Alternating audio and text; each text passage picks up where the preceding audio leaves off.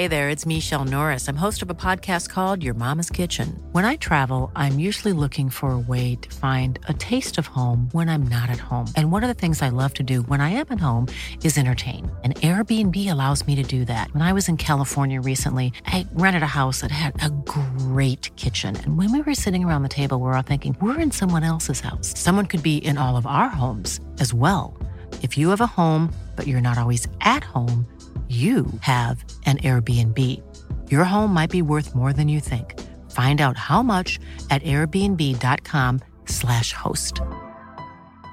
Quality sleep is essential. That's why the Sleep Number Smart Bed is designed for your ever-evolving sleep needs. Need a bed that's firmer or softer on either side? Helps you sleep at a comfortable temperature? Sleep Number Smart Beds let you individualize your comfort so you sleep better together. J.D. Power ranks Sleep Number number 1 in customer satisfaction with mattresses purchased in-store. And now, save 50% on the Sleep Number Limited Edition Smart Bed for a limited time. For J.D. Power 2023 award information, visit jdpower.com/awards. Only at a Sleep Number store or sleepnumber.com.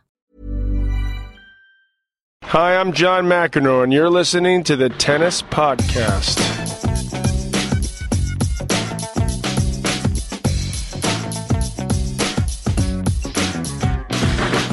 Well, hello and welcome to the Tennis Podcast. It is day 2 of the Statoil Masters Tennis here at the Royal Albert Hall. We have a special edition of the show every day of this tournament. Yesterday we were speaking to Pat Cash about 1987 and going back in time to his Wimbledon victory, hearing all about that and his thoughts about tennis. Today, Catherine Whitaker, we have an even more exciting guest.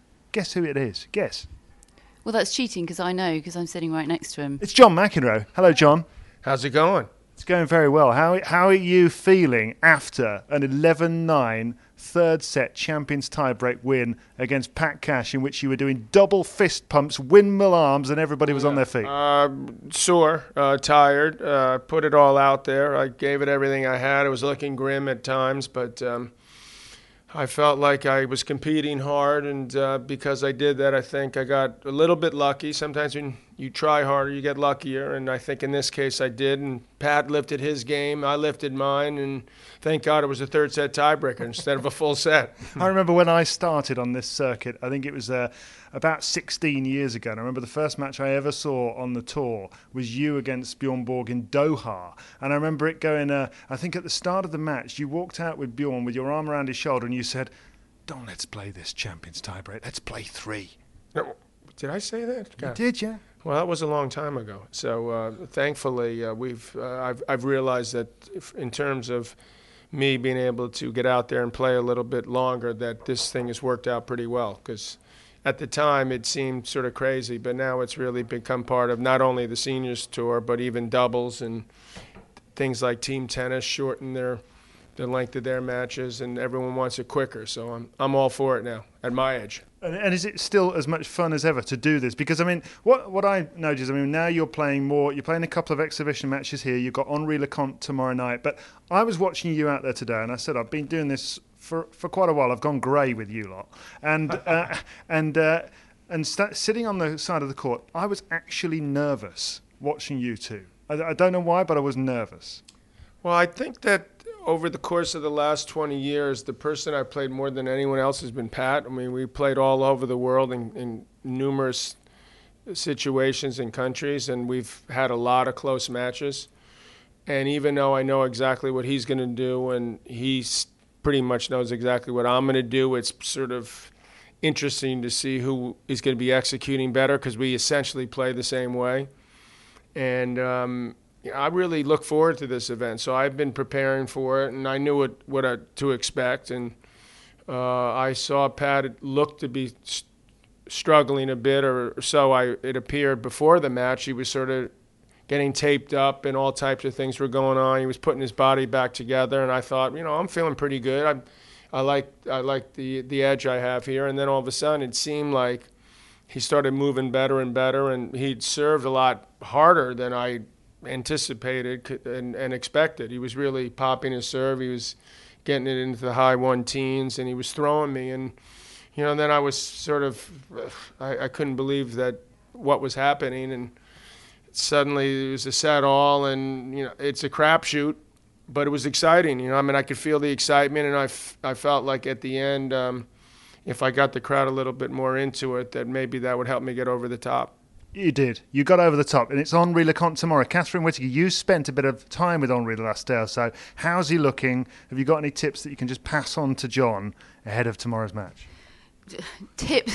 All right, insights. Okay. Okay. Actually, incidentally, John, I'd like to hear what Catherine would have to say about the insight about me playing Henri. Yeah, okay. I'll shut up. My coach isn't here. Yeah, all right. Go on, Catherine. One insight I have is that I just spoke to Cara Robinson, who's been the on-court interviewer, interviewed you just after your match, John, and she rushed over to me after the match and she said Pat was absolutely sweating buckets when she interviewed him, and she said John wasn't sweating at all, or it certainly looked like you weren't sweating at all.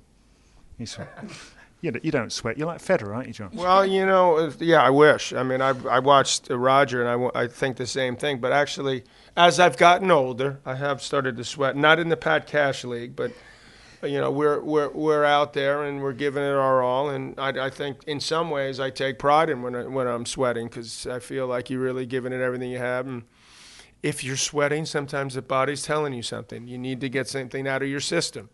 So I'm looking forward to tomorrow, because I feel like there's another guy that I've had a lot of battles with on the tour over the years, and a guy that sort of can drive me crazy, and probably I can do somewhat the same to him, although he's crazy to begin with. So it's not that hard to get him over the hump, because he's already there, and so he's going to be looking to get under my skin in a different way, and my job is to sort of go out and just play at a little bit higher level. Hopefully the body will be rest up, and I'll be ready to go. Now, talk about Catherine giving you tips. What we're really both after is tips ourselves, because for the first time in history, Catherine and I are going to play against each other on Saturday morning. Now, I've known you longer than she has, so I get first tip from you. What should I do? What sort of tactics should a bloke of 6'7" be using? Well, I think that's exactly what you need to do, is impose your height and use that serve. I'm hoping and praying that you have a decent serve. I mean, I haven't seen it. Goes really fast. I have no idea where it's going. Well, I would, maybe take a little something off it and see if you have some sort of an idea, because Catherine's not as tall as you, so she doesn't have the reach. So you should be able to use that height and just place the ball, a la like a Todd Martin. Todd Martin, that's me. Just been compared to Todd Martin by John McEnroe, David. You've peaked. That's brilliant. Fantastic. Now, a few listener questions just to finish up here with John McEnroe on the Tennis Podcast. Zainab says you've achieved lots. What gives you the motivation to keep going on this Champions Tour after all these years? Well, in certain ways, you appreciate it even more, and I love to play, so I'm going to play either way. But if they're going to invite me to come to a place like this, it's sort of a no-brainer. I mean, I have pride, and you want to play at a certain level, so I train year-round, and I try to make sure that I can be as ready as possible. I mean, you can go out there, and sometimes you just don't have it, but it's not for lack of effort. So I feel like, in a way, this keeps me young, in a sense, and keeps me close to the sport, and keeps me close to what the changes that are happening on the main tour, because I'm there doing commentary work, but sometimes I'm hitting with the guys, and that sort of gets me ready for what I'm going to try to do. And a lot of these guys that I'm playing now, I mean, they're hitting the ball pretty big. I mean, when I was in Italy last month, Goran was hitting in the 120s or 130, and it was crazy. So thankfully, Cash was only in the 110 or 15 or something. But these guys are hitting it too hard. It's just not on. Dean Theopolis says, he's from Montreal, says, a question about super coaches. Are they here to stay? Do you think this will continue, this trend? Oh, definitely. I mean, if you look at the results, I think it'd be crazy for players not to look at these type of champions that have clearly helped in numerous occasions. So, it's a no-brainer. I think you're going to see more of it, particularly traveling coaches, because they understand what it's like to be on the road and prepare for a match and what needs to be done.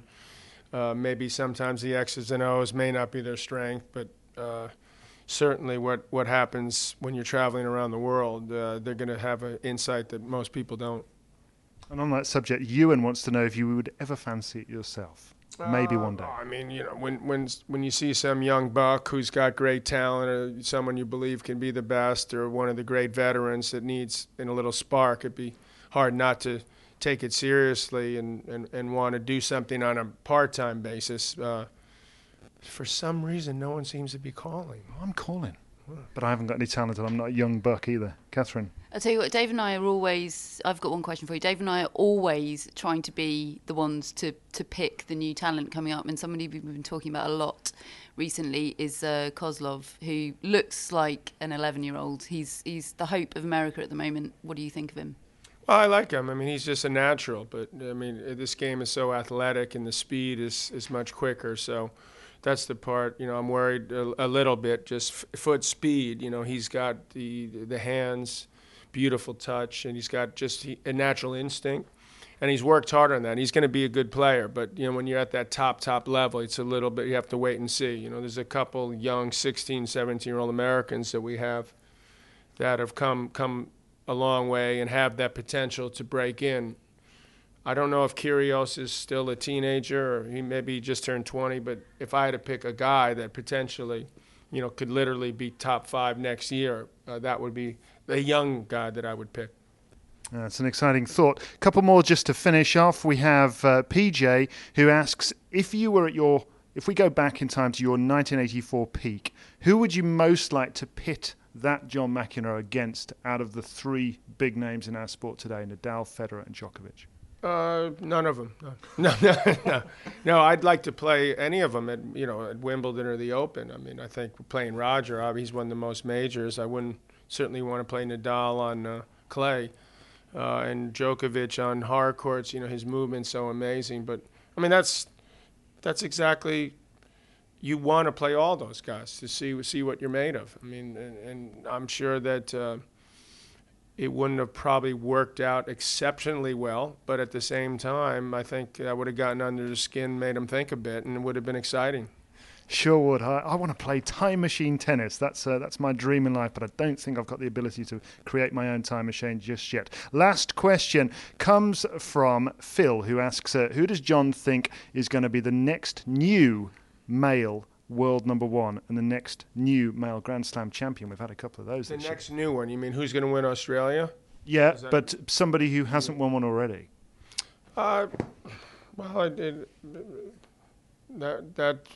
The young guys there's 3 guys that I like a lot, young guys. Kyrgios is one, and this guy Koric from Croatia, I think in like 3 years is going to be top 10 in the world too.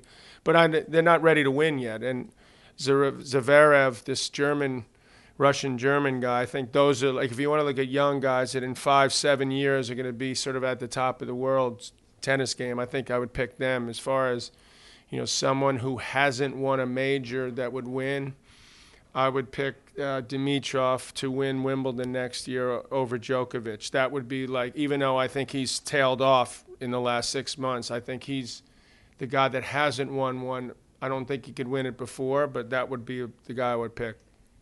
Exciting times. Catherine, final word from you before John goes? John McEnroe agrees with us. That's my final word. He agrees with us about Grigor Dimitrov. That he's got potential, that he's going to deliver eventually. That he's going to do it. We agree. Well, I'm hopeful he do that. He took, I thought he was ready to take that step, and then, the last 6 months since Wimbledon, he's been disappointing to me. But hopefully he'll keep at it, and Wimbledon's tailor-made for him. Sure is. John, you're tailor-made for the Royal Albert Hall. You'll be here again tomorrow night against Henri Leconte. Great pleasure to have you with us. Thanks for joining us here on the Tennis Podcast. Thanks for having me.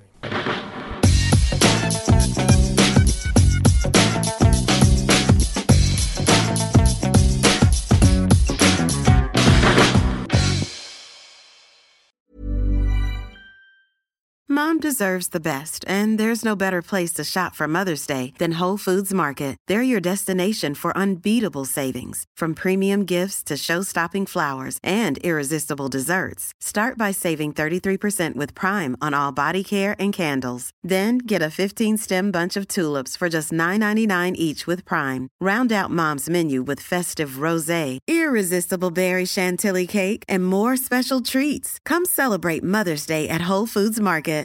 When you make decisions for your company, you look for the no-brainers. And if you have a lot of mailing to do, Stamps.com is the ultimate no-brainer. It streamlines your processes to make your business more efficient, which makes you less busy. Mail checks, invoices, legal documents, and everything you need to keep your business running with Stamps.com. Seamlessly connect with every major marketplace and shopping cart. Schedule package pickups and see your cheapest and fastest shipping options from different carriers, with rates up to 89% off USPS and UPS rates. And with the Stamps.com mobile app, you can take care of mailing and shipping wherever you are. Make the same no-brainer decision as over 1 million other businesses with Stamps.com. Sign up with code PROGRAM for a 4-week trial, plus free postage and a free digital scale. No long-term commitments or contracts. That's Stamps.com. Code PROGRAM.